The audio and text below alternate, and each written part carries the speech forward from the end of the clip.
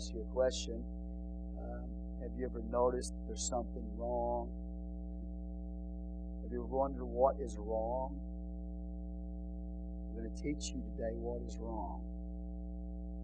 Why is there so much chaos? Amen. And so Genesis chapter 4, if you'll turn there. While you're turning there, we're going to teach you on the doctrine of sin. Now, we're getting close to finishing the theology series. We've covered a lot of various doctrines of the Bible, and God has helped us to do this in a timely fashion because obviously when you start teaching the doctrines of the Bible, you're pretty much teaching all of the Bible. And so God has given us the ability to do this in a timely manner. We've got a few more subjects to go through, but this morning it'll be the doctrine of sin. Say with me, the doctrine of sin. It is hamartiology.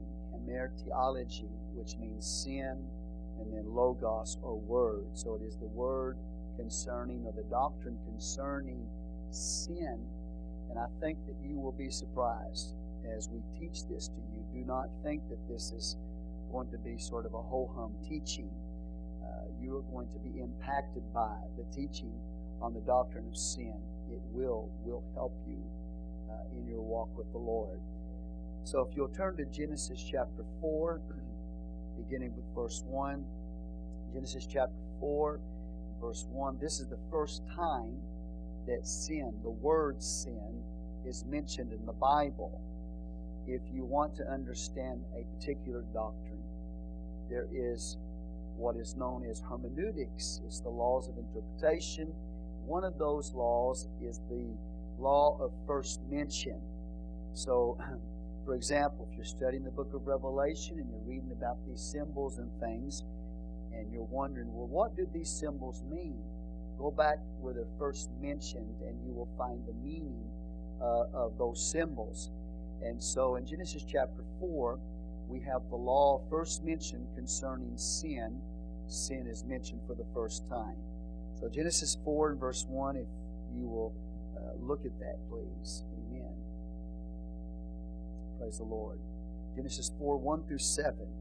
And Adam knew his wife, and she conceived and bare Cain, and said, I have gotten a man from the Lord. And she again bare his brother Abel, and Abel was a keeper of sheep, but Cain was a tiller of the ground. And in process of time it came to pass that Cain brought of the fruit of the ground an offering unto the Lord. And Abel he also brought of the firstlings of his flock, and of the fat thereof, and the Lord had respect unto Abel and to his offering. But unto Cain and to his offering he had not respect, and Cain was very wroth, and his countenance fell. And the Lord said unto Cain, Why art thou wroth, and why is thy countenance fallen? If thou doest well, shalt thou not be accepted? And if thou doest not well, sin lieth at the door, and unto thee shall be his desire, and thou shalt rule over him. Father, we come before you right now. We ask your blessing to be upon the reading of your holy word, that you be glorified and honored in everything that we do today, God. Give us the strength and direction we need, Lord, to live for you. In Jesus' name we pray. Amen. You may be seated in the name of the Lord. In Genesis chapter 3, we see that sin entered into the world through man. And then Genesis chapter 4, we see the first time that it is mentioned. The Bible says literally, if you look at verse 7 again, If thou doest well, shalt thou not be accepted. If thou doest not well, sin lieth at the door, and unto thee shall be his desire, and thou shalt rule over him. This shows you the picture of sin is like a tiger laying at your front door. And it's ready, its desire is to have you. It will literally, like a wild tiger, a wild animal, literally try to jump upon you and destroy your life. That's the picture when it says sin is lying at the door. It's just like a wild animal ready to take you. And then it says, but you shall rule over him. So the Bible tells us that we have the ability, even though sin is crouching at the door and it's ready to pounce on you as soon as you open the door, the Bible tells us we will have the ability to rule over that sin that would try to have us, okay? First mention, Genesis 4. Now in Revelation 18, we have the last mention of sin as far as the Word is concerned. Go to Revelation 18, 1 through 5.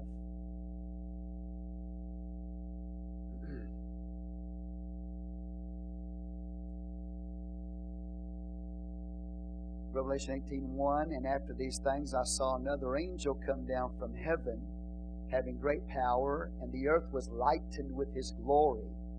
He cried mightily with a strong voice, saying, Babylon the great is fallen, is become the habitation of devils, and the hold of every foul spirit, and the cage of every unclean and hateful bird.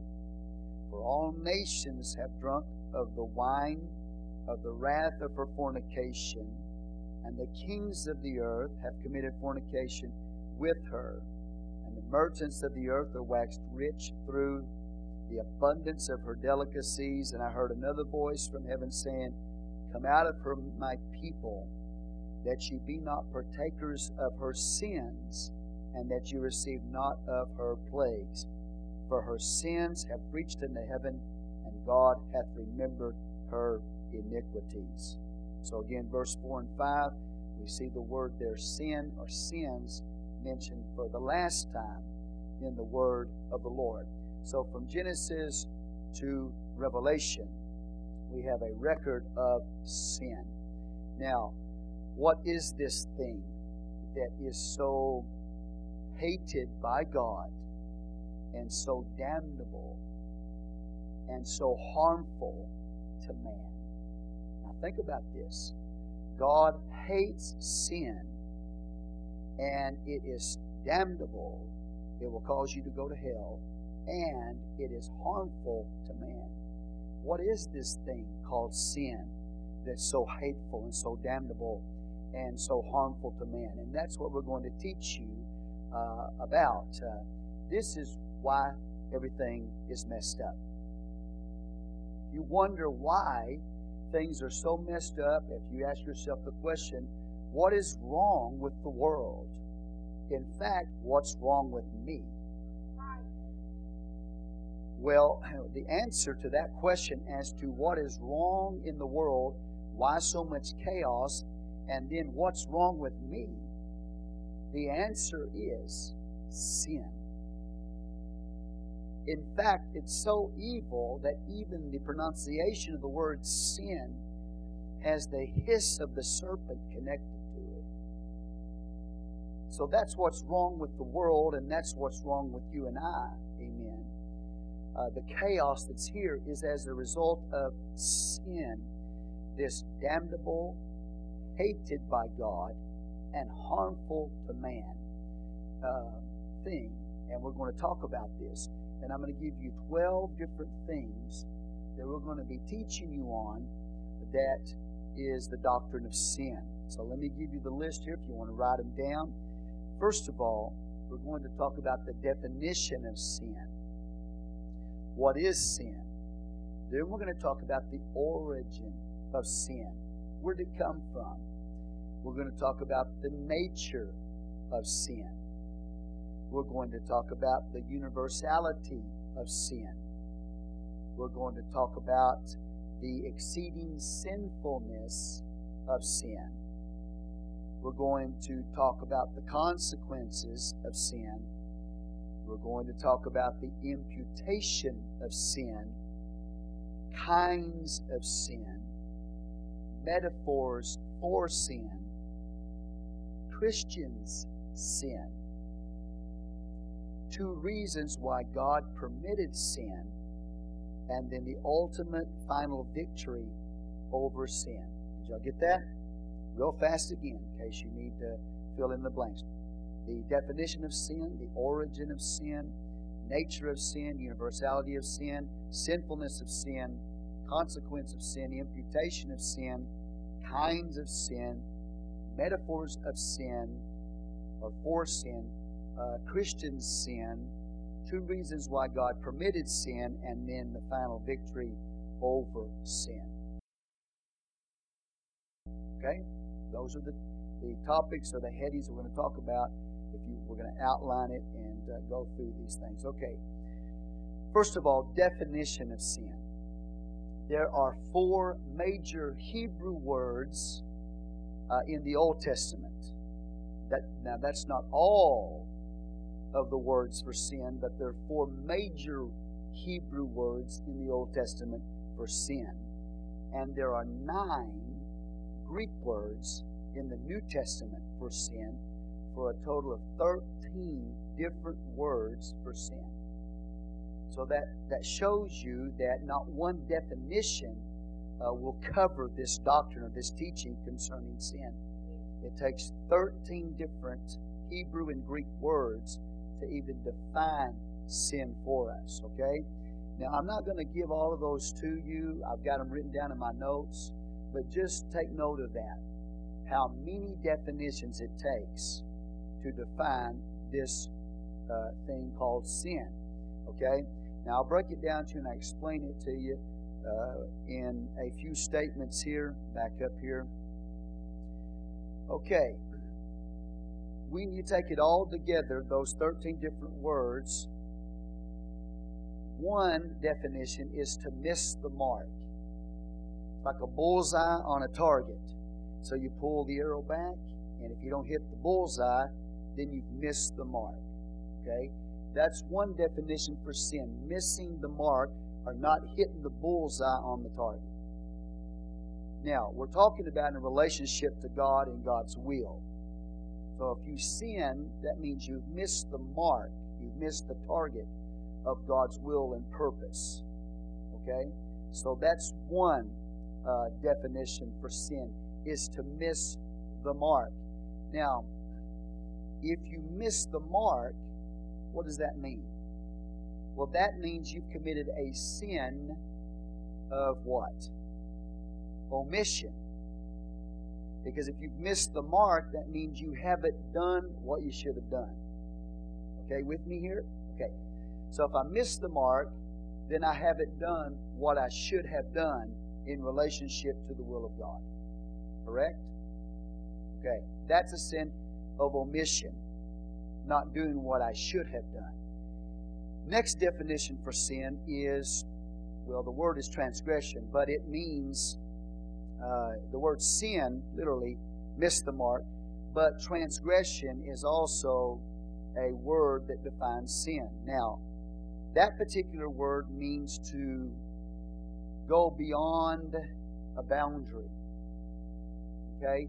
It means to cross a line. So if you go beyond the boundary, then that is a sin of commission.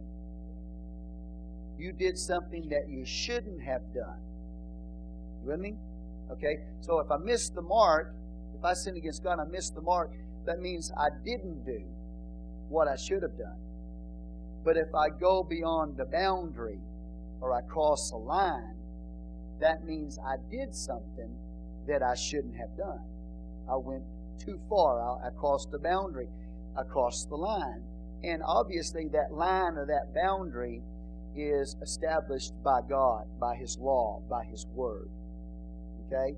So God says, we're not to do certain things, and if I step across that, if I walk through that fence, then I've sinned against the Lord. So the first one, missing the mark, is an act of omission. I haven't done what I should do. And the second one is an act of commission. I went beyond the boundary and did something I should not have done. Okay? So those are two definitions of sin, and really those two are the major ones we need to understand. But I'll go a little bit further with it and give you some more understanding about sin. And that is that it is a disobeying of a voice. Also means to disobey a voice. Now, this gets interesting. Because sometimes we think about, sin or missing the mark as just an action.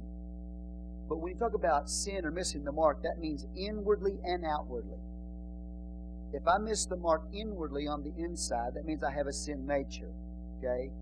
I've missed the mark inwardly with my sin nature, and I've missed the mark externally by the actions that I have not done that I should have done. Are y'all here? If you are, just say amen every once in a while so I know you're with me. Okay.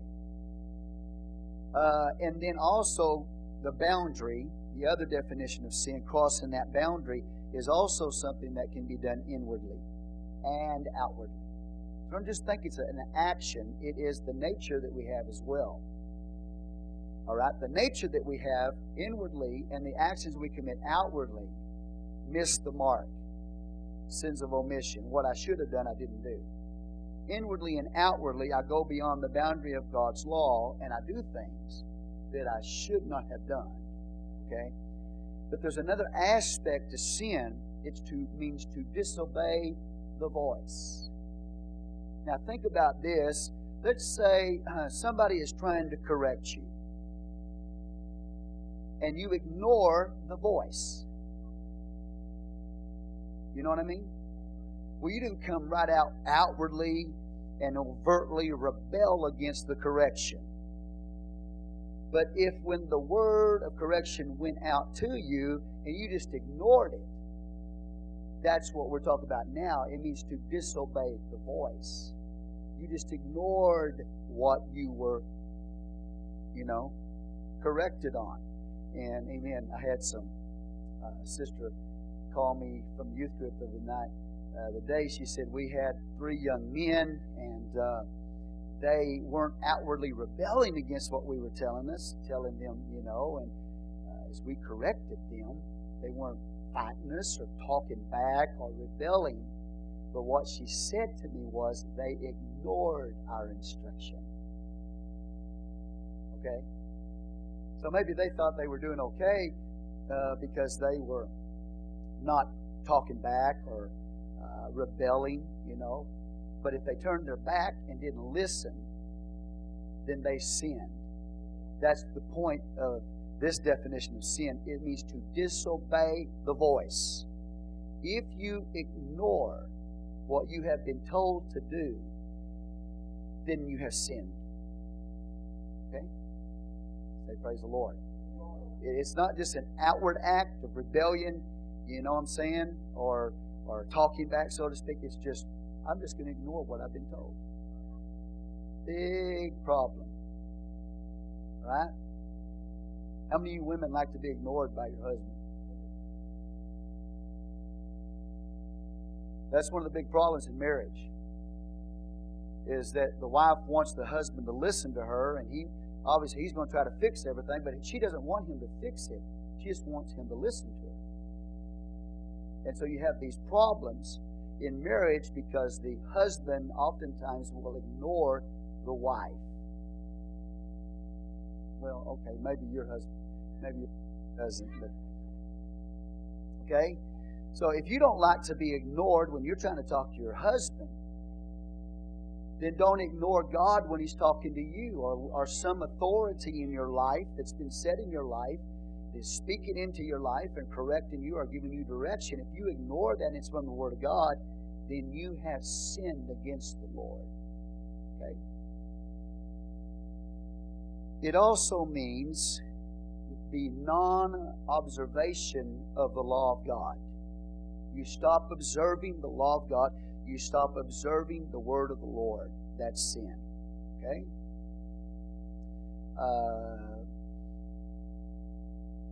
It is to fall from uprightness. That's what it also means. And also ignorance, sins of ignorance.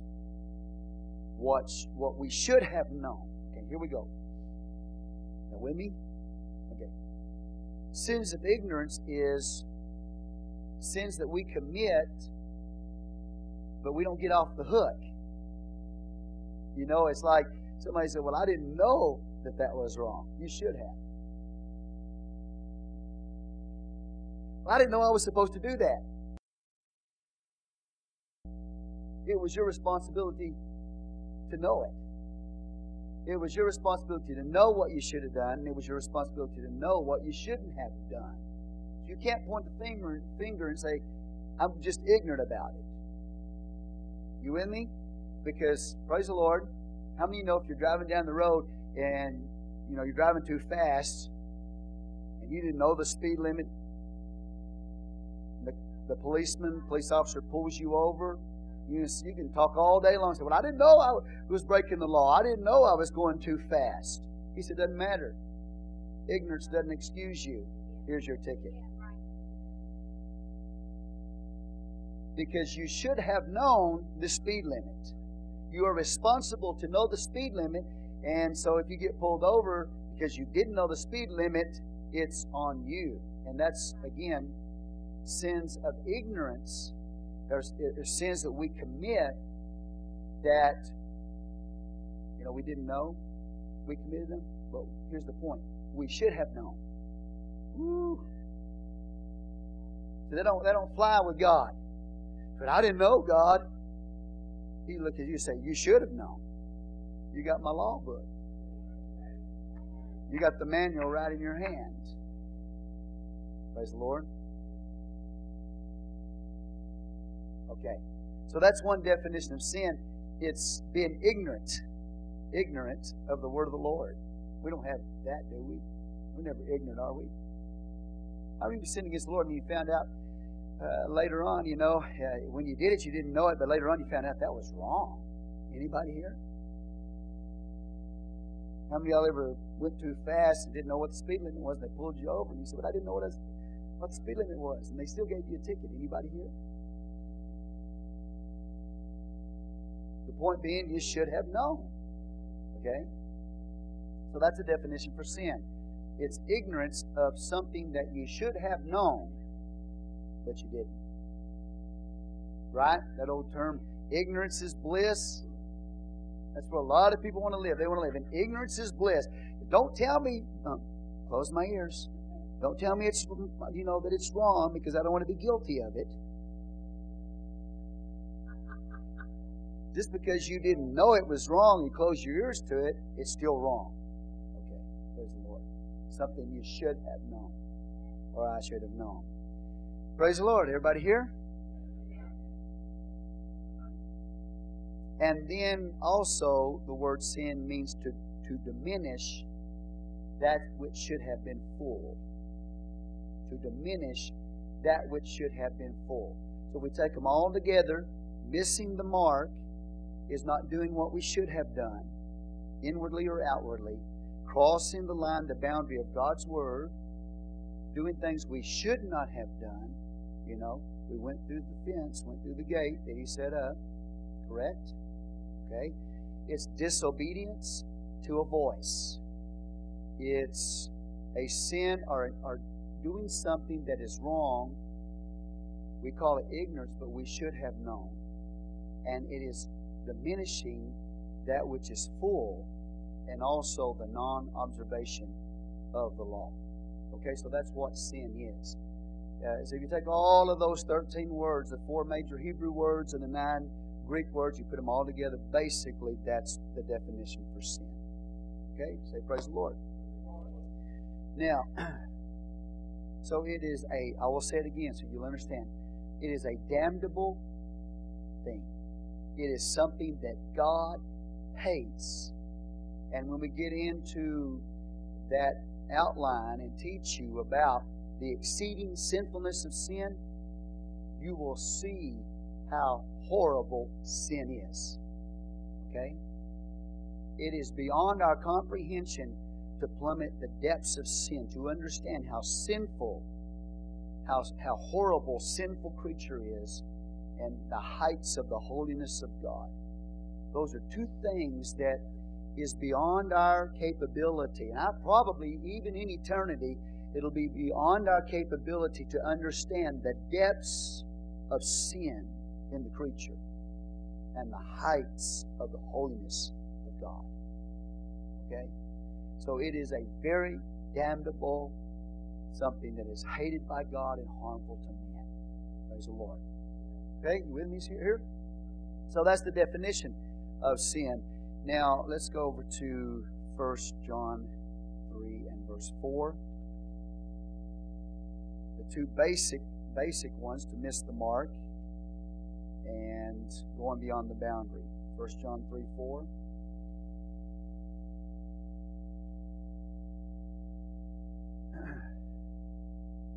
Some of you thought maybe you were going to get away with sin that you didn't know was sin. That's why you want to stay ignorant.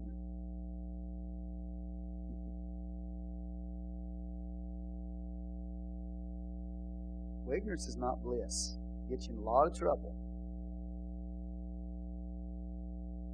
I didn't know.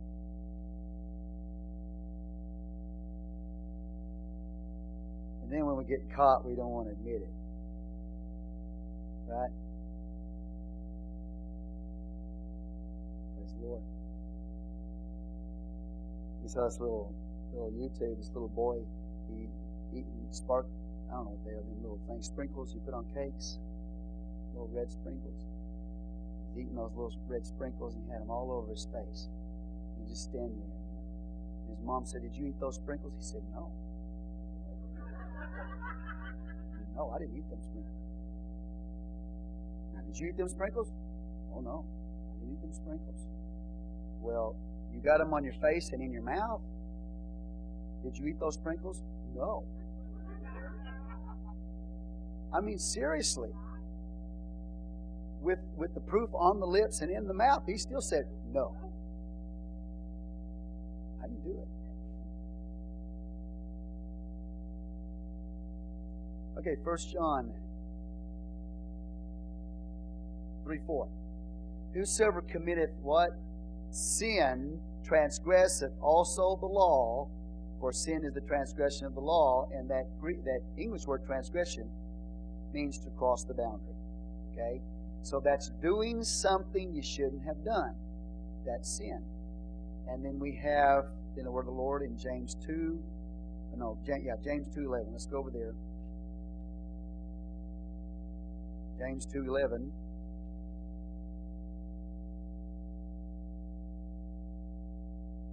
For he that said, look at this, "Do not commit adultery," said also, "Do not kill. Now if thou commit no adultery, yet if thou kill, thou art become a transgressor of the law." So remember we told you when you cross the boundary, you're doing something you were told not to do. This is the perfect example. The Bible says in the law, do not kill. You with me?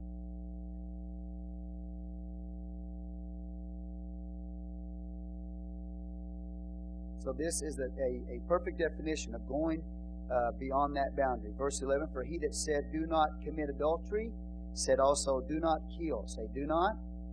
Now, if thou commit no adultery, yet if thou kill, thou art become a transgressor of the law. So you doing things you shouldn't have done. Crossing the boundary.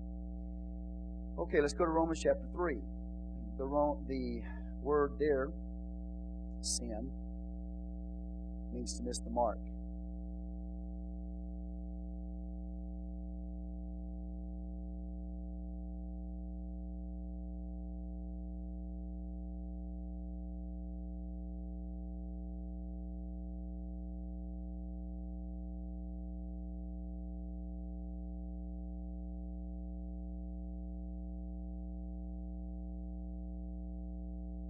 Okay, verse 20. Therefore, by the deeds of the law, there shall no flesh be justified in his sight. For by the law is the knowledge of what? Sin. That word there is a different word. It means to miss the mark. So it's not doing what you should have done. Really, those are the two basic definitions of sin. But don't forget the others that we talked about, because those are important. Now, let's talk about the origin of sin. Where did sin come from? There is a philosophy that's out there, especially in the Oriental culture, that good and evil have always existed side by side. Okay? that both good and evil are needed and that they have always existed side by side. That is wrong. Sin had a beginning. Now, the entrance of sin into the universe came by an angel. All right? I'm going to use that term loosely. Angel, we know is a cherub, an anointed cherub named Lucifer. This angel, if you will, just let me use the term loosely. This angel is responsible for bringing sin or introducing sin into the world or the universe. Man is responsible for introducing sin into the earth. Okay? So that's how it got here. Let's go over to Ezekiel 28, and we see how sin, which has not always existed, came into the universe. And I'll give you 5 scripture references concerning Lucifer, the anointed cherub, that prove that he is the one that introduced sin into the world. Okay, Ezekiel 28. Please turn there. And look at verse 15. Now, we've taught you the doctrine of angels. We taught you the doctrine of demons in this theology series.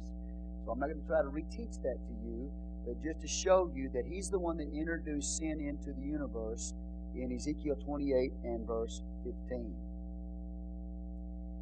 God says, "Thou wast perfect in thy ways from the day that thou wast created till iniquity was found in thee." Okay? So God created this angel, this anointed cherub. And that anointed cherub, Lucifer, was beautiful, perfect in his beauty. But the Bible tells us that iniquity was found in him. Now, God didn't create a devil. He created an anointed cherub that was perfect in beauty. But when the devil exercised his will against the will of God and acted independent of God, then that's when iniquity was found in him. And he introduced sin into the universe. Okay? Let's go to Isaiah 14. Another reference to Lucifer bringing sin into the world. Isaiah 14. These passages are teaching you this anointed cherub, but this angel committing high treason in the heavens. Okay? Now, up to that point, there was only one will in the universe. All right? So we look at Isaiah 14, and the Bible tells us, let me get the exact location. Verse 12. "How art thou fallen from heaven, O Lucifer, son of the morning? How art thou cut down to the ground, which didst weaken the nations? For thou hast said in thy heart, I will ascend into heaven. I will exalt my throne above the stars of God. I will sit also upon the mount of the congregation of the sides of the north. I will ascend above the heights of the clouds. I will be like the Most High." Okay? So here we see he is acting independent of the will of God. And he says, I will, I will. He says that 5 times. So these are the 5 deadly I wills of Lucifer. So when he says I will, what is he doing? He's choosing to go against the will of God and bring in a separate will into the universe. And that will is based on self-centeredness. Now, this is another thing you need to know about sin. It is also, in its definition, it is a selfishness. Okay, so the characteristics of sin is that a person is selfish or self-centered. So when Satan said, I will, and he did that 5 times, these 5 deadly I wills of Satan, what he was doing, he was exercising self-will, he was selfish and self-centered I will. Going against the will of God and acting independent of God. Okay? Selfishness and self-centeredness. Go to Luke 10.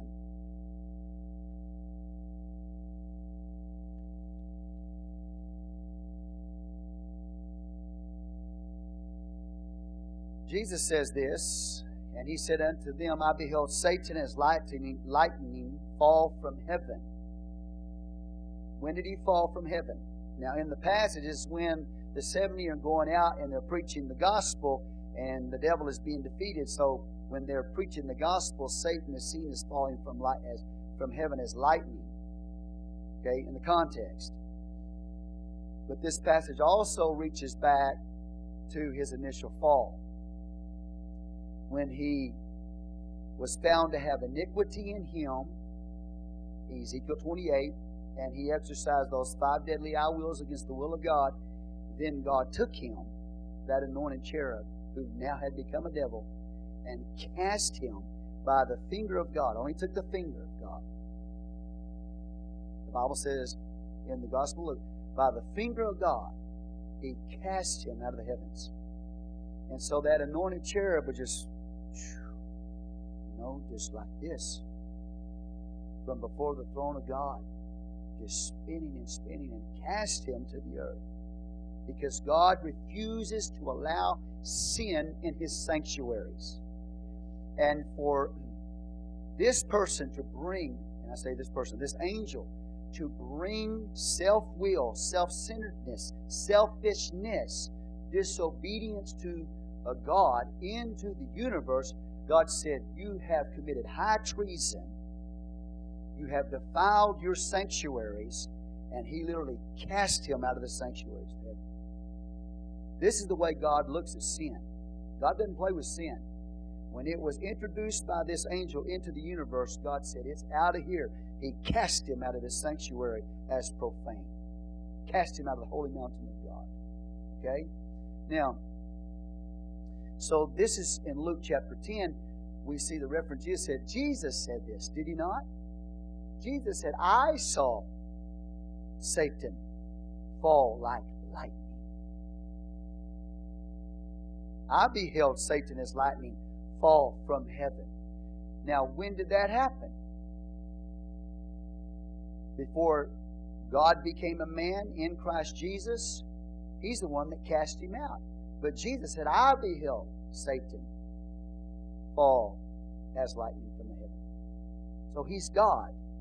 He's the one that cast him out of heaven. So this is the fall of this angel when he introduced sin into the universe of God. Revelation 12, and I won't turn there. You're very familiar with it. Revelation chapter 12 talks about a time when Satan will be defeated and his angels will be defeated and they'll be cast down to the earth. Right now they're not limited to the earth only. They have access to the earth, but there will come a time when God will cast them literally to the earth, and they'll be limited to the earth in Revelation chapter 12. So there's a fall line of Satan.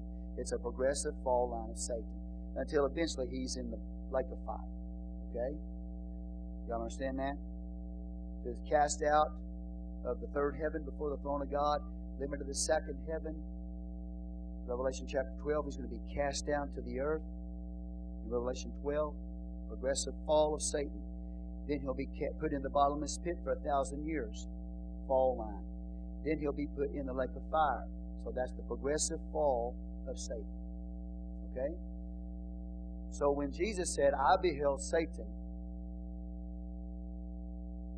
as lightning fall from heaven, He's talking about this anointed cherub, this beautiful angel, perfect in beauty, that sinned against God, and he was removed from that third heaven.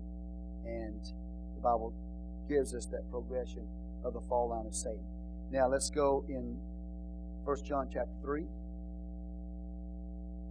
the fifth reference.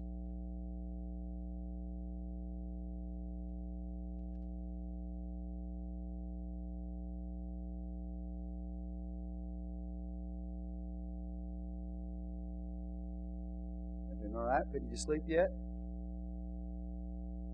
It's a lot different from preaching. We're just teaching. Okay, 1 John chapter 3 and verse 8. He that committeth sin is of the devil.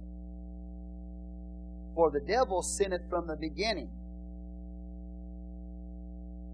For this purpose the Son of God was manifested, that He might destroy the works of the devil. So a person that's committing sin, the Bible says, literally, you are of the devil. Because the Bible says he sinned from the beginning. So what we see here is that he's the one that introduced sin into the universe, and for a human being to sin, then they are following in the same footsteps of the devil. And that was the plan of the devil. Okay? Now, let's talk about the introduction of sin into the earth. That came through Adam and Eve. So go to Genesis chapter 3.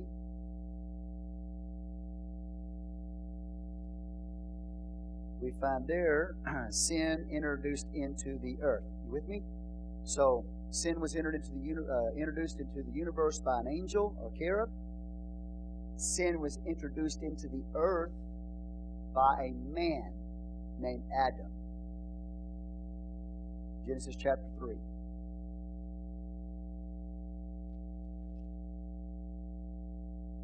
Verse 1. Now the serpent was more subtle than any beast of the field which the Lord God had made. He said unto the woman, Yea, hath God said, Ye shall not eat of every tree of the garden. And the woman said unto the serpent, We may eat of the fruit of the trees of the garden, but of the fruit of the tree which is in the midst of the garden, God hath said, Ye shall not eat of it, neither shall ye touch it, lest ye die. So here we see that serpent. Okay? He's been cast out of heaven. He's now found on the earth, and he's tempting mankind to sin against the Lord. Okay, you with me? All right. Where's he located? Right here? On the earth, in the garden.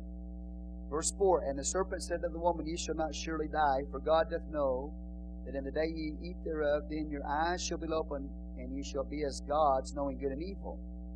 And when the woman saw the tree was good for food, that it was pleasant to the eyes, and a tree to be desired to make one wise, she took of the fruit thereof, and did eat, gave it also unto her husband with her, and he did eat. And the eyes of them both were opened, and they knew that they were naked, and they sewed fig leaves together, and made themselves aprons. And they heard the voice of the Lord God walking in the garden in the cool of the day. And Adam and his wife hid themselves from the presence of the Lord God amongst the trees of the garden. Now, you think about that. Satan, or this angel, this cherub, has introduced sin into the universe, rebellion against God, self-centered selfishness. Now, he's seen in the garden, and God has created man in his image. That took a rib out of his side and gave to that man a woman. Satan comes to this creation of God called man and seeks to get this man to do the same thing he did. And that is an introduction of sin into the earth realm. Okay? So this is how sin came into the earth, is by a man. They disobeyed God, took that fruit, ate it. When they did that, they sinned against the Lord, acted independent of the will of God. And this is exactly what Satan wanted. Satan wanted man to say the same thing he did, and that is, I will. Okay? Now, why did Satan want this? Why did Satan, who introduced sin into the universe, why did he go after man and tempt man to sin against God, bringing sin into the earth? Because Satan knew that he would be a complete and total failure in his plan if he did not have man to exercise supremacy over. Okay, you with me? So in order to avoid complete and total failure, Satan desired, listen carefully, to create a world system. Now, God created the heavens and the earth. Satan rebelled against God. He's cast out of heaven. He comes down into the earth realm, and he tempts Adam and Eve to say the same thing he did, and that is, I will. Because he wants to set up or create a world system. Now let me just clarify to you something. Satan has never created anything. Only God creates. Satan cannot create anything. But he wanted to appear as a creator. So his plan was, if I can get man to say the same thing I did, then I will exercise supremacy over man, and I will, in his mind, create a world system that is in opposition to God. Okay? If he does not succeed in man sinning against God, he is a complete and total failure. And he knows it. So that's why he does it. He tempts them to sin against the Lord, to exercise self-will, become self-centered, act independent of the will of God, and become a part of a world system which he is seeking to create, so he can perpetuate his will and his kingdom in the earth realm. You with me so far? Now, the problem is, when he comes to Adam and Eve and he tempts them to sin, he's tempting them to say the same thing he did, I will. And what is that? Self-centeredness and selfishness, acting independent of God. Okay? So basically, he promises you can become independent. You don't need God. You don't need God. You can act independent. The problem is when man sinned against God and introduced sin into the earth realm, he was not independent. Satan promised him independence. You can do whatever you want to do. You can live the way you want to live. You don't have to do what God tells you to do. Do what you want to do. Live the way you want to live. Okay? Be independent of God. The problem is, when he promised them independence, they didn't get independence. They became bond slaves, or slaves to the devil and sin, not independent. People that want to act, well, I'm not going to live for God, I want to live the way I want to live. Okay? I will. Self-centered selfishness. People like that think that they're independent, but they're not independent because they're still bound to Satan and sin. They're servants. You're going to serve something. You're either going to serve God or you're going to serve Satan and sin. You're going to be bound. Okay? So anybody that leaves the church and thinks, well, now I'm an independent person and I'm going to live the way I want to live and do what I want to do, they think they're independent, but they're not. They just walk into bondage. They become a slave to Satan and to sin. So there's no independence for anybody. Either you're going to serve God or you're going to serve the devil and sin. Are y'all hearing what I'm telling you today?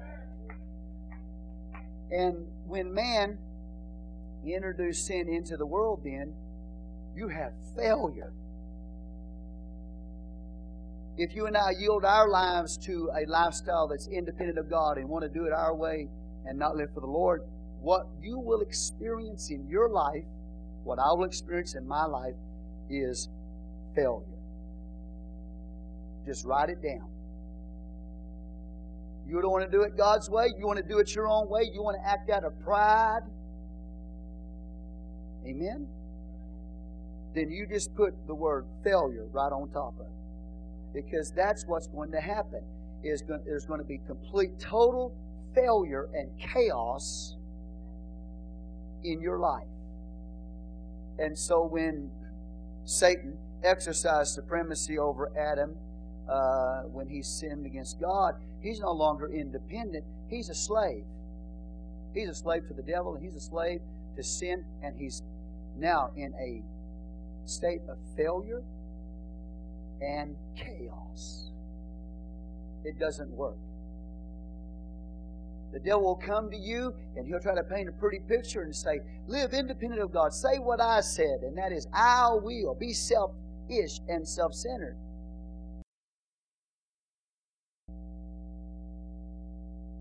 And you'll be happy. No, you become a slave. And all kinds of issues begin to rise up in your life. Anger and murder and hatred and bitterness. All kinds of chaos and confusion comes to your life. Failure one after another. Because that's what sin produces. So this angel introduced it into the universe, and Adam introduced it into the earth. And so now we have this damnable thing that God hates and that is harmful to man. If you can receive this, Satan conned them that day. Satan is a con man. He'll come just like he did Adam, and con you into thinking you're going to be happy if you live contrary to the Word of God. He's lying to you. In fact, he is a lie. He is a lie.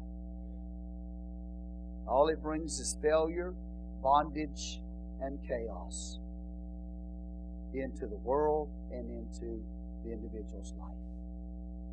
Say, praise the Lord. You understand these things? So instead of walking in an independence and being now free, not free, but bound. Not order, but chaos. Not light, but darkness. Right? And the Bible tells us the results of that in the 4th chapter, where the first time sin is mentioned, is that a person dies. Nobody had ever died before. But we have a person that dies whose name is Abel. He didn't die from disease. He didn't die from sickness. He died by being murdered, which is the result of self-centeredness and selfishness.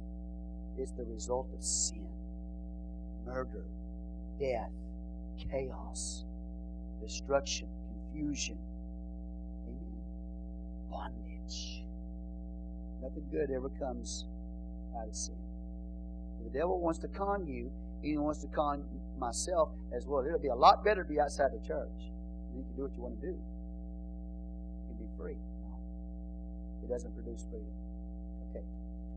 So we understand why he did what he did was because he knew he had to have man. He had to have the ability to exercise supremacy over man so he could set up a world system in opposition to God. Because he can't create anything, he had to have man be involved with it. And man listened to the lie of the devil. And sin came into the world.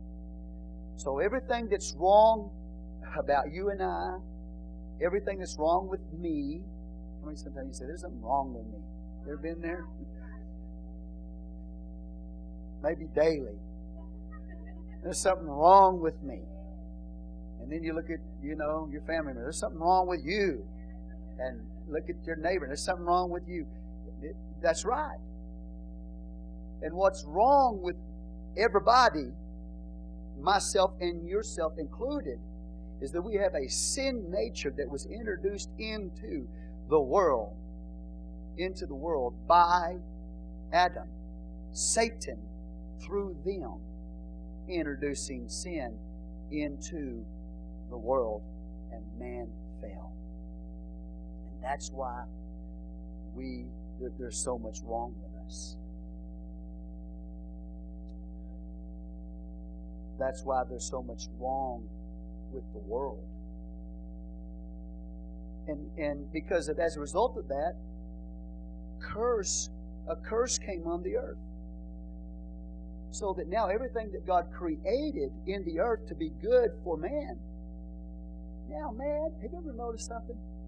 No matter how hard you try, it seems like things still falling apart. It almost seems as if the universe is at war with you. It is. Because when man sinned, plunged the whole earth, the whole creation, into a state of fallenness, and the creation is groaning and travailing. It can't wait to be delivered from this fall and this curse that's been placed upon it. So no matter how hard you try, you paint the house, you'll paint it again in 10 years. You know? You know what I'm talking about? Just constant labor. You put it in a new garbage disposal, you'll be changing it in a year. Like everything's just fighting you, just fighting me. I'm just getting tired of fighting because everything's fighting me. The universe, the earth is fighting you. It's under a curse. So no matter how hard we try to keep it up, you know, it's something going to break down, and it's at war with us, and we're at war with it, and it's at war with us. No, praise God. And we had these nice rains come through, you know. These rains came through, and I have a little fence. There's a drainage ditch, and there's a fence that separates the drainage ditch from my property. And the rain came, nice rain, thank God for the rain. But that water knocked that fence, you know, a large section of that fence down to the ground. So here I am with Sister Christina and Jeremiah, after trying to put that thing back up, and put concrete and glue it back down where it's supposed to be, you know. Hallelujah. Like it, and then, you know, it doesn't want to cooperate. You put it, and then for some reason, the last piece don't want to fit where it used to be. And it dawned on me that you got to chip off all the old concrete off the side, or it's not going to fit right. You know, and it's fighting everything. It's fighting me. I'm fighting it. I got a hammer now. I'm beating on the thing. You know what I'm talking about, don't you? Praise God. Got to keep mowing the yard. It's weeds coming up everywhere. Go out of town, got weeds everywhere in the, you know. Well, it's because of sin. Creation is at war with you. It's fighting every day. Praise God. So the reason why it's not a happy world, the reason why there's so much wrong with the world and so much wrong with you and I and people is because of this thing that God hates and is so damnable and so harmful to man that it even has the sound of the serpent in its name. And that's how it got into the world, through a man. So you look at situations and say, well, why is everything so wrong? Why is everything so wrong with me? It's called sin. Okay, say praise the Lord. Now, the nature of sin. We've talked about the definition for sin. We've talked about the origin of sin. Now, the nature of sin. This is going to really, I think, maybe turn the light on for you. First of all, the nature of sin is it's not eternal. It had a beginning, and thank God it's going to have an end. It had a beginning as to the universe with the angel bringing it into the universe, and it had a beginning with Adam. When Adam brought it into the earth, that's when sin began. It hasn't always existed. And the book of Revelation is very clear that it will come to an end. Even for the creation itself, Revelation 21, when there's a new heavens and a new earth, and 2 Peter chapter 3, a new heavens and a new earth wherein dwelleth righteousness. There's coming a time when sin will be done away with. It had a beginning, and it will have an ending. Say praise the Lord. Okay, so it's not eternal. Don't know that. That philosophy that says that good and evil have always existed side by side, always, is not true. Okay? Praise the Lord. It is not merely the absence of good. It's not merely the absence of good. You understand this statement? Okay. not merely the absence of good. A woman by the name of Mary Baker Eddy. She's the founder of the Christian Science movement. You ever heard of that? Taught that sin is to be ignored. Just ignore sin. And she literally, in her teaching, denied suffering. She denied sin. She denied death. Okay? She said sin is nothing. It's not real. It is an error of your mind. No, sin is real. Sin is real. And it's not just the absence of good. It is very real. Okay? So praise the Lord. All right. It is not simply weakness or the frailty of the human person, or the humanity, the human nature. Let me say it again. It is not merely just weakness of the human being. What I mean by that, it's not like you get hungry, don't you? You get thirsty. You get weary? Anybody here get hungry, thirsty, and weary? Okay. Praise the Lord. Well, that's not sin. So sin is not the weakness or the frailty of human flesh, like hunger, thirst, and weariness. Number 3. Now listen to this carefully. It has no standard of its own as far as measuring. Sin can't measure sin by sin. Does that make sense? It has no standard of measurement for itself. Sin can't measure itself by another sin. The point being is that sin depends upon good to even exist.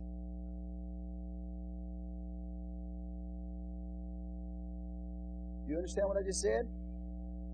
Sin depends upon good to survive. Wow. Because it has no measure, sin can't measure itself by another sin. Sin is measured by the opposite of it, and that is that which is good. So in order for sin to even survive, it has to have the opposite of itself to even measure. Okay? And the opposite of sin would be good. Does that make sense? Okay. Say praise the Lord. It must oppose its opposite. It must depend on the good, meaning a perversion of some good principle.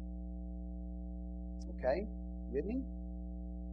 All right. Well, praise the Lord. That's theological. That doesn't do a whole lot for me. But it just teaches me that it doesn't even have its own. It doesn't even have a standard to measure itself by. It still depends on good to even do that. And then sin, in order for it to survive, must disguise itself as good.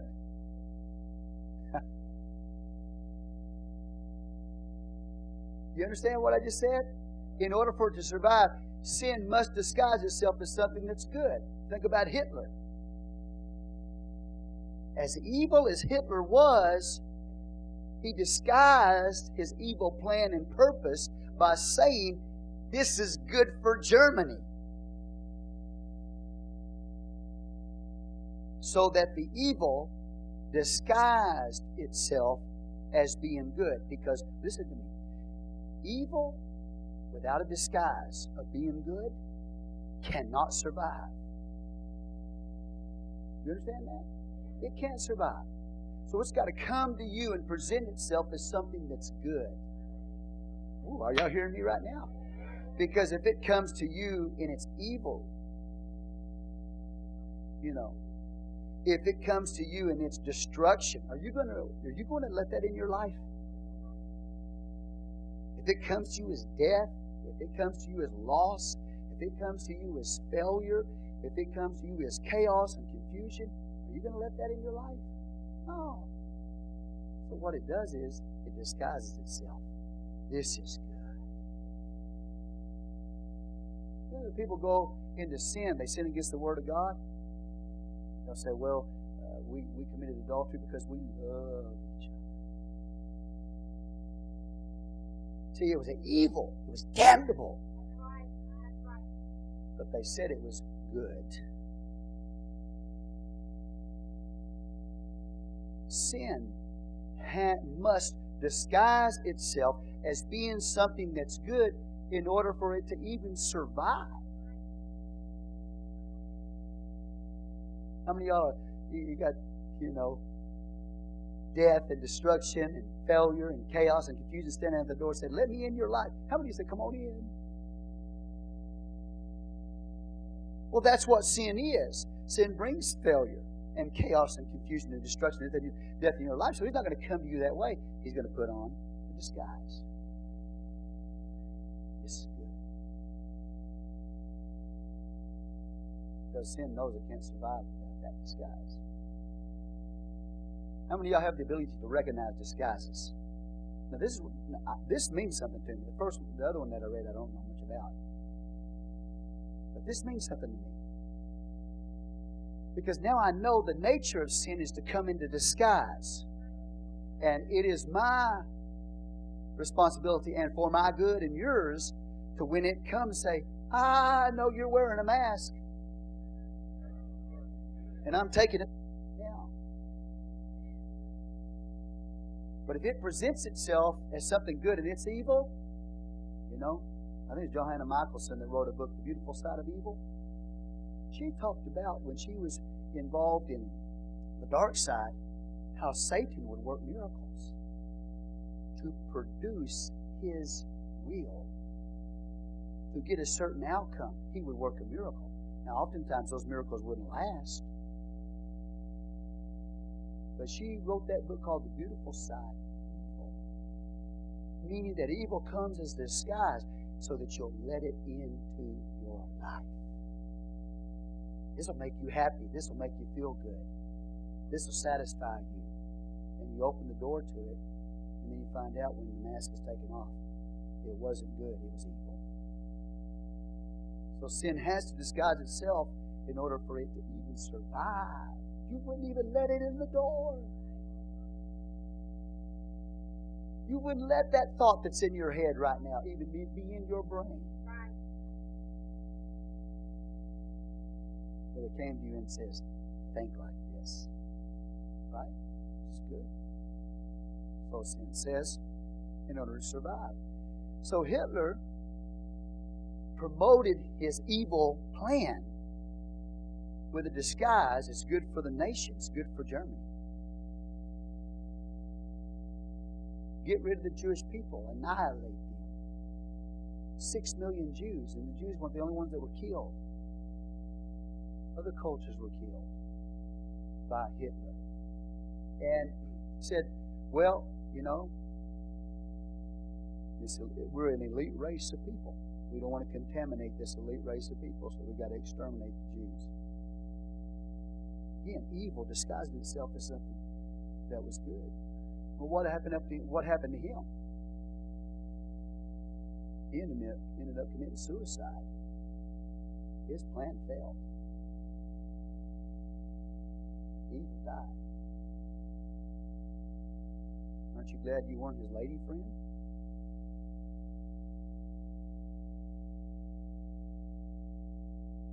She probably thought, wow, she got a catch here. She's got the Fuhrer. Yeah, she's dead too. She died right with him. You understand? Woo, dangerous. So you and I have to have enough discernment that when it comes to us, we see through the disguise and we see what is evil. Right? Because Satan transforms himself as an angel of light. It means he disguises himself as something that he's not.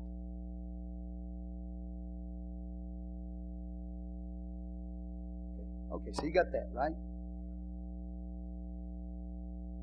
Sin connects itself to the good In order to survive, sin connects itself to the good. Correct? Isn't it strange? If sin's so good, why do you got to connect it to the good to survive? Let me give you an example we're talking about. If Hitler, as evil as he was, did not connect his sin or his evil to that which is good, he could have never succeeded. What I'm saying to you is that he required loyalty. If the men around him were not loyal to him, he could not have survived. So evil has to connect itself to that which is good to survive. Hitler was as evil as it possibly could, but he needed the loyalty of generals around him to survive.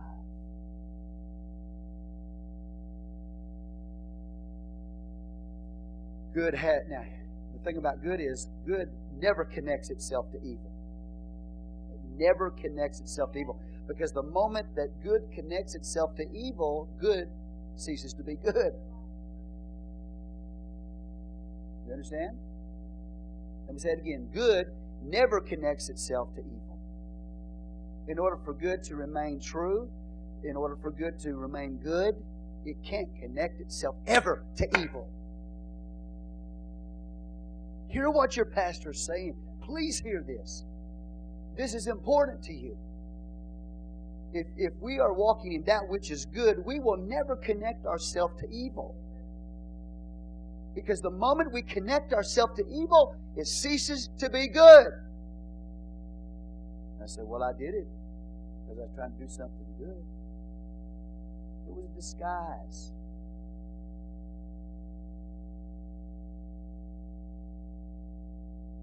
For you to open the door to something that was wrong. Good never, ever does good connect itself to evil, because then it ceases to be good. Does that make sense? Wow. Evil must strive against two things. Okay? That means evil has two enemies. Evil has two enemies. It's an enemy of good, and it's an enemy of evil. Did you understand that? Let me say it again. Evil strives against two things. Evil has two enemies. Evil has the enemy, which is, good is an enemy of evil, but evil is also an enemy of evil, which means evil strives against evil. Even something that which is evil, understand? Fights against that which is evil. There's no harmony in evil. There's no harmony in sin. It will fight against each other. Evil has two enemies, good and evil.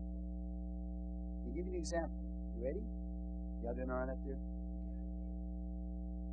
You got a heterosexual like Hugh Hefner. Heterosexual. Playboy Mansion. Girls, women everywhere, all around him. His immoral sexuality, his immoral heterosexual stand would fight against homosexuality. You understand what I just said? His immoral heterosexual lifestyle is evil. But when he looks at the homosexual lifestyle, because he's a heterosexual, even though it's evil, he'll say, that's evil. That's wrong. So that evil strives against evil. Evil fights against evil. Are you with me today? It has two enemies, not just that which is good. It has an enemy called evil. So you get an immoral man. He may be heterosexual, He may look over there and, down his nose at the homosexual lifestyle, but he's still evil. Fighting against evil. Both of them are wrong. Or take a Stoic. I love that. I love to preach about the Stoics. The ones that have no emotion. They just sit there and just no expression. Stoic. Hallelujah. No expression. You know what Stoics taught and believed? Stoics taught and believed that you were to suppress all desires. That's not holiness. If you as a person of God walking in holiness think that you should be a Stoic, that you should suppress all desires, that is sin in your life. Because desires in your life, evil desires you're supposed to stay away from. Amen. You stay away from evil desires, but all desires are not bad. And if you try to suppress every desire that you have, you become a sinner. Because every desire that you have is not wrong. Say praise the Lord. So we as holiness people got to be careful. We don't become Stoics.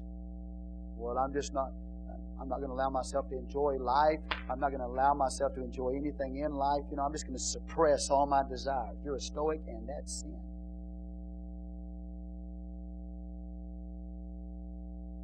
If you're not careful, you can cross that line. I'm crossed that line, trying to live holy before the Lord, so that I refuse to allow myself to enjoy anything in life. Okay? It's not holiness, it's a sin. But the Stoic, in their evil position, will fight against another evil called gluttony. Or the person that casts off all restraint. Just do whatever you want to do, The Stoic over there who's trying to suppress all his desires, evil, sin, that's sin, will fight the glutton who's casting off all restraint. That's also sin. The point being, evil has two enemies. It fights good, it also fights evil.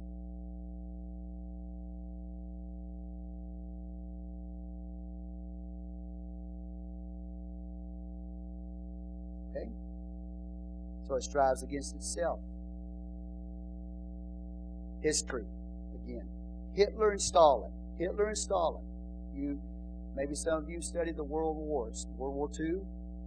Okay? Hitler and Stalin were the two most evil people in the world at that time. You have Mussolini, But Hitler and Stalin, the point being here, is that they were at war with each other. Hitler, most evil man. Stalin, most evil man. At war with each other. Evil, fighting. On the other hand, think about good. Winston Churchill. Roosevelt. Friends. Why? Both of them promoting democracy. Good friends. Stalin, evil. Hitler, evil. Fighting against each other. Okay? Which brings me to the final point about this teaching is that good is never at war with itself. It doesn't connect itself to evil, because then it would become evil. Amen? Evil connects itself to be good to survive. Correct? But also, good never fights itself. Only evil fights itself. Good, the attributes of good, like righteousness, holiness, love, kindness, gentleness. You understand? They're never at war with each other. Holiness doesn't fight love, and love doesn't fight holiness. Come on, church.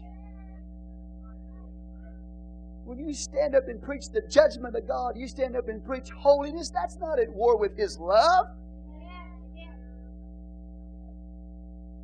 everything that is good, amen, are friends. They're friends. Unlike evil. I thank God for the truth. How would you like to have good fighting with good? Holiness fighting with love. Righteousness fighting against mercy. It doesn't happen. They're friends. Am I boring you to tears? Okay. Good. Amen. Always compliments each other. Does not disagree with each other. Love, grace, wisdom, righteousness are close friends. They do not oppose each other. God's good, isn't He? And we're still on the nature of sin. Sin is not always the same thing as evil. You ready? Hallelujah. I need to stretch. I'm starting to tighten up here. You know, the truth is held in tension, right? I feel all that tension out there trying to get the Word of God to you. It's just like tension. But sin is not always that which is evil. Let's go over to the book of Isaiah, and I'll read to you a scripture. In Isaiah 45 and verse 7, where it says that God created evil. And all these theologians out here, they already know all this, but I'm going to tell the rest of you. 45:7. You ready? Okay. This one verse right here creates a problem sometimes for the Christian. They don't understand what it's saying. Isaiah 45:7. God is speaking. I form the light, create darkness. I make peace and create evil. I, the Lord, do all these things. Well, the Bible says God created evil. Then that means that evil in this passage is not sin. Because God didn't create sin. It comes from the Hebrew word ra, and that means calamity. So, when it says He created evil, He's talking about calamity, like cyclones and tornadoes and earthquakes and those type of calamities. God says, I created those. But He doesn't create sin. So sin is not always the same thing as evil.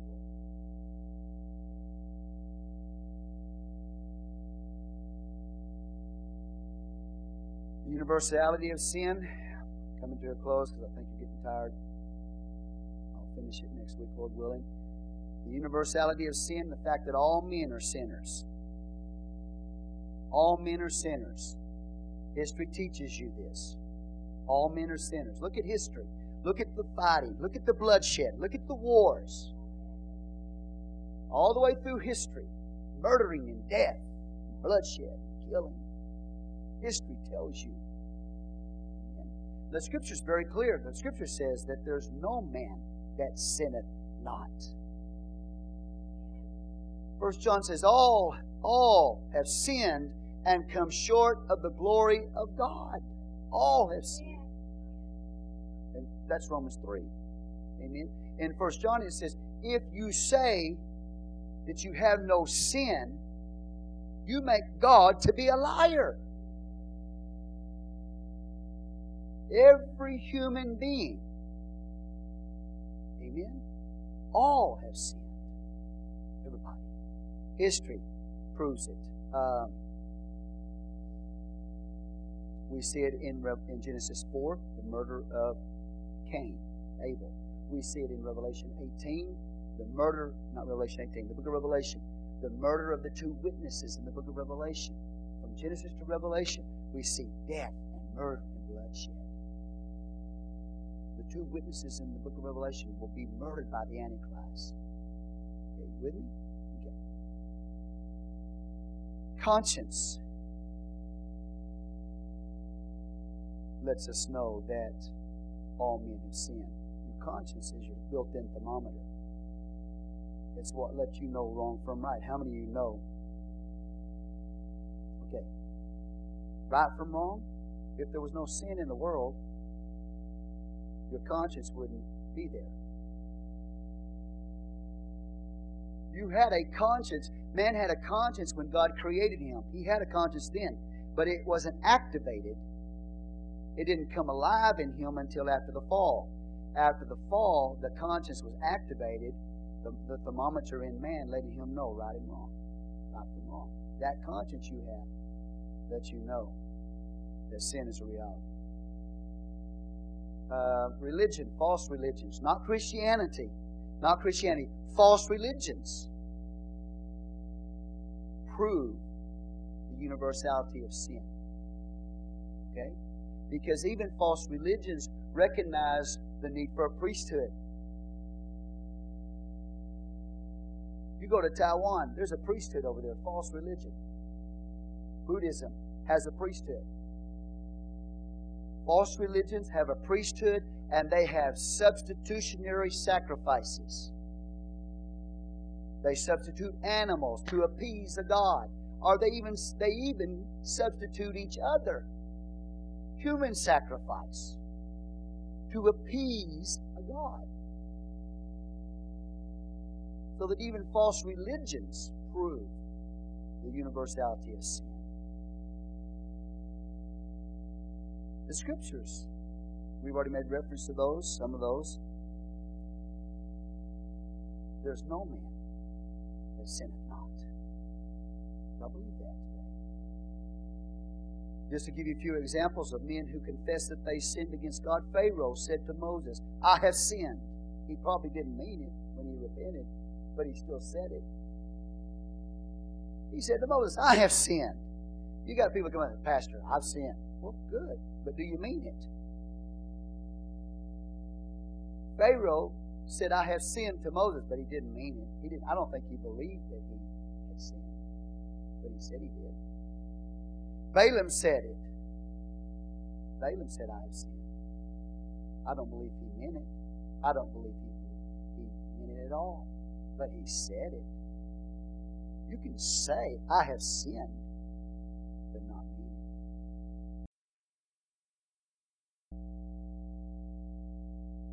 it. Make sense? So somebody said, well, all you got to do is confess your sins to God and He'll forgive you. There's a lot of people that confess their sins. Say, I have sinned against God. They acknowledge that, but they don't mean it. Did you mean it? When you said, I have sinned against God, did you mean it? Did you believe it? Or were you just saying it? But the fact that Pharaoh said it, I've sinned against God, that Balaam said, I've sinned against God, is proof that all men sin. Achan said to Joshua, I have sinned. I don't believe he meant it either. He just got caught in the act.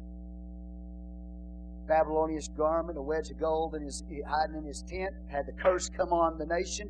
And they went out and lost the next battle. And so Joshua says, bring tribe by tribe. We're going to find out who's done this. Who's kept what belongs to God for themselves. And tribe by tribe by tribe came before Joshua, and the Bible is very clear that Achan was the one responsible for keeping that which belonged to God, brought a curse on the nation. And when Achan was found out, he said, I have sinned. He didn't mean it. They took him out, put him under a pile of rocks, he and his family, and set them on fire. He didn't mean it.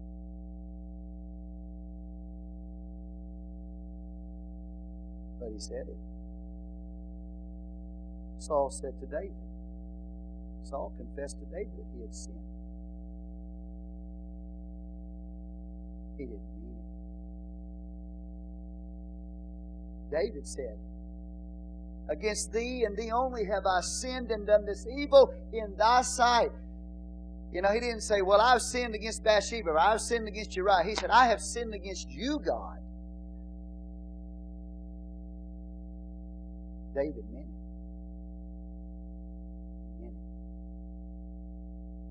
Job said he had sinned. Job, we're going through the book of Job. He admitted that he had sinned. Job meant it.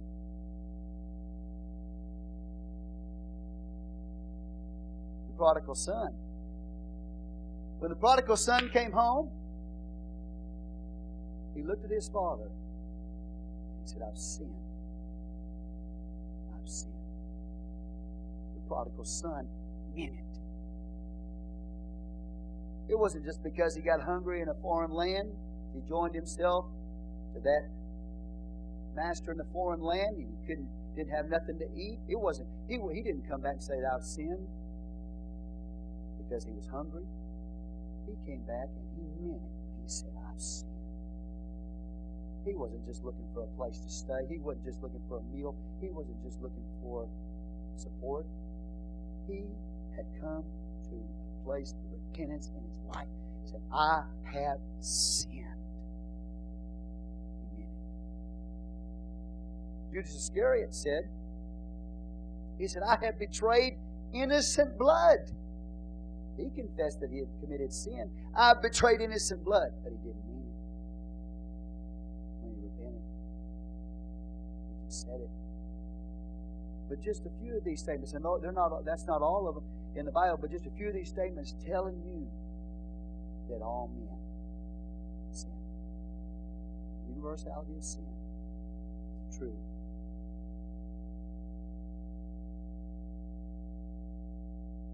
The exceeding sinfulness of sin, the next one, the exceeding sinfulness of sin. I'm coming to a close very soon. The exceeding sinfulness of sin. How horrible is sin? How sinful is sin? The Bible uses the term exceeding sinfulness of sin. How horrible is it? I've already told you that I do not believe, probably, I'm guessing, even in eternity, you and I will not have the ability to plummet the depths of the sinfulness of the creature. Just how sinful we are. How horrible, exceeding sinful sin is. Another thing, another area that I don't believe that we'll ever totally understand is the high holiness of God Almighty. Depths of sin and the height of holiness. Even eternity, probably not going to be able to understand.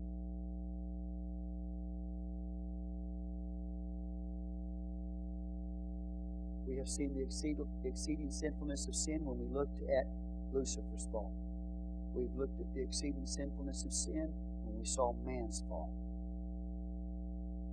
We look at the exceeding sinfulness of sin when we see Jesus Christ dying on the cross. You want to know how bad sin is? You look at Jesus' death on the cross. And you'll know how exceeding sinful sin is.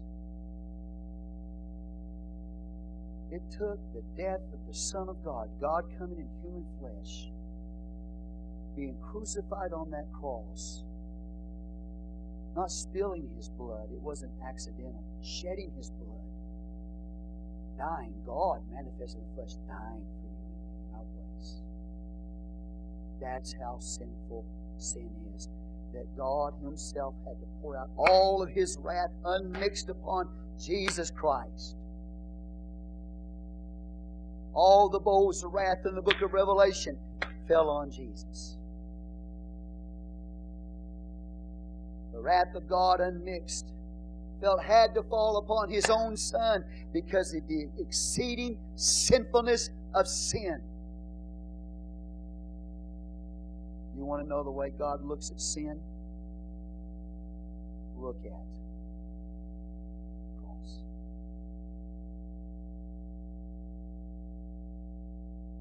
The exceeding sinfulness of sin. If Adam and Eve were the only ones that committed sin, and after they committed that sin, God, you with me, destroyed them and started a whole brand new human race of people that had never sinned. Do you realize, because sin is so sinful, that Jesus would still have had to die on the cross. If Adam would have been the only one, and Eve would have been the only one, Jesus still would have had to die on the cross because of the exceeding sinfulness of sin.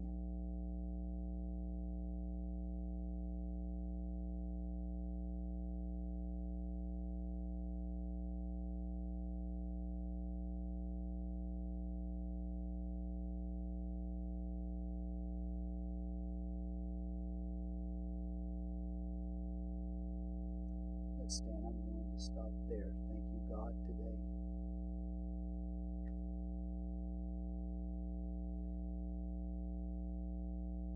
Lord Jesus, we thank you today as a people that we recognize, Father God, if it hadn't have been for your love and mercy for a fallen human race, you willing to come and die on that cross and pay the penalty for sin, that there would be absolutely no hope for us. We would be confined, Lord, to a life of chaos and confusion and destruction and failure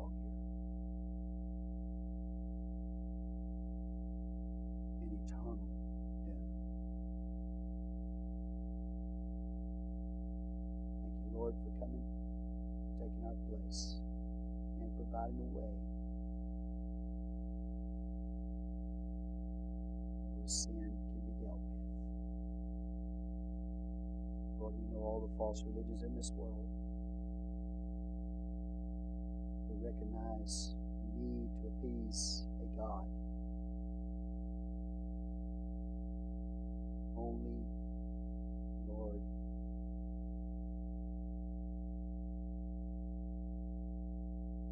could you save us. Only Christianity, Lord, deals with sin. We thank you, Lord, for this morning, for the opportunity to stand before you and ask you to cleanse us, Lord, from every evil thought, every evil word, and every evil action. We ask you to cleanse us with your blood. Cancel the effects of that sin.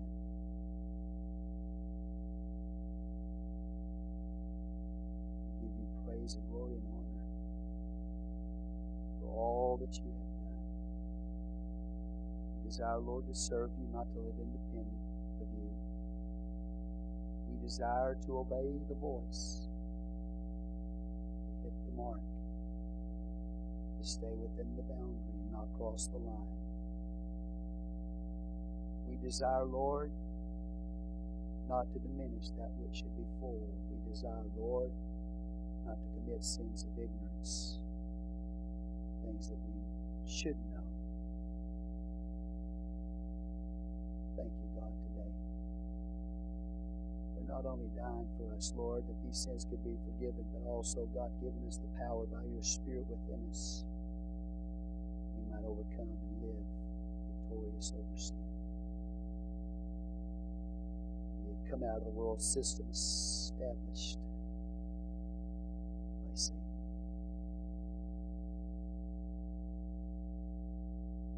Thank you, Lord, for the church. Thank you for your people. Help us, Lord, to always keep before us the price that was paid. And let us live worthy of that calling, Lord. In Jesus' name we pray.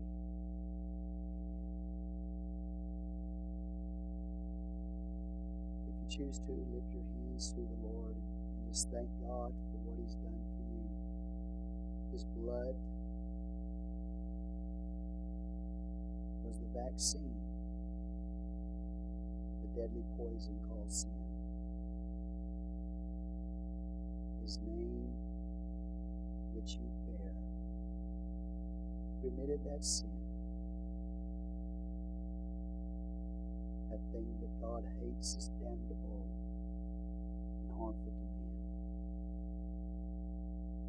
Thank worship you and give you glory and honor. In Jesus' name we pray. Amen. Amen. You're dismissed. The Lord willing, we'll continue the teaching. We'll teach you on the consequences of sin, so on and so forth next Sunday.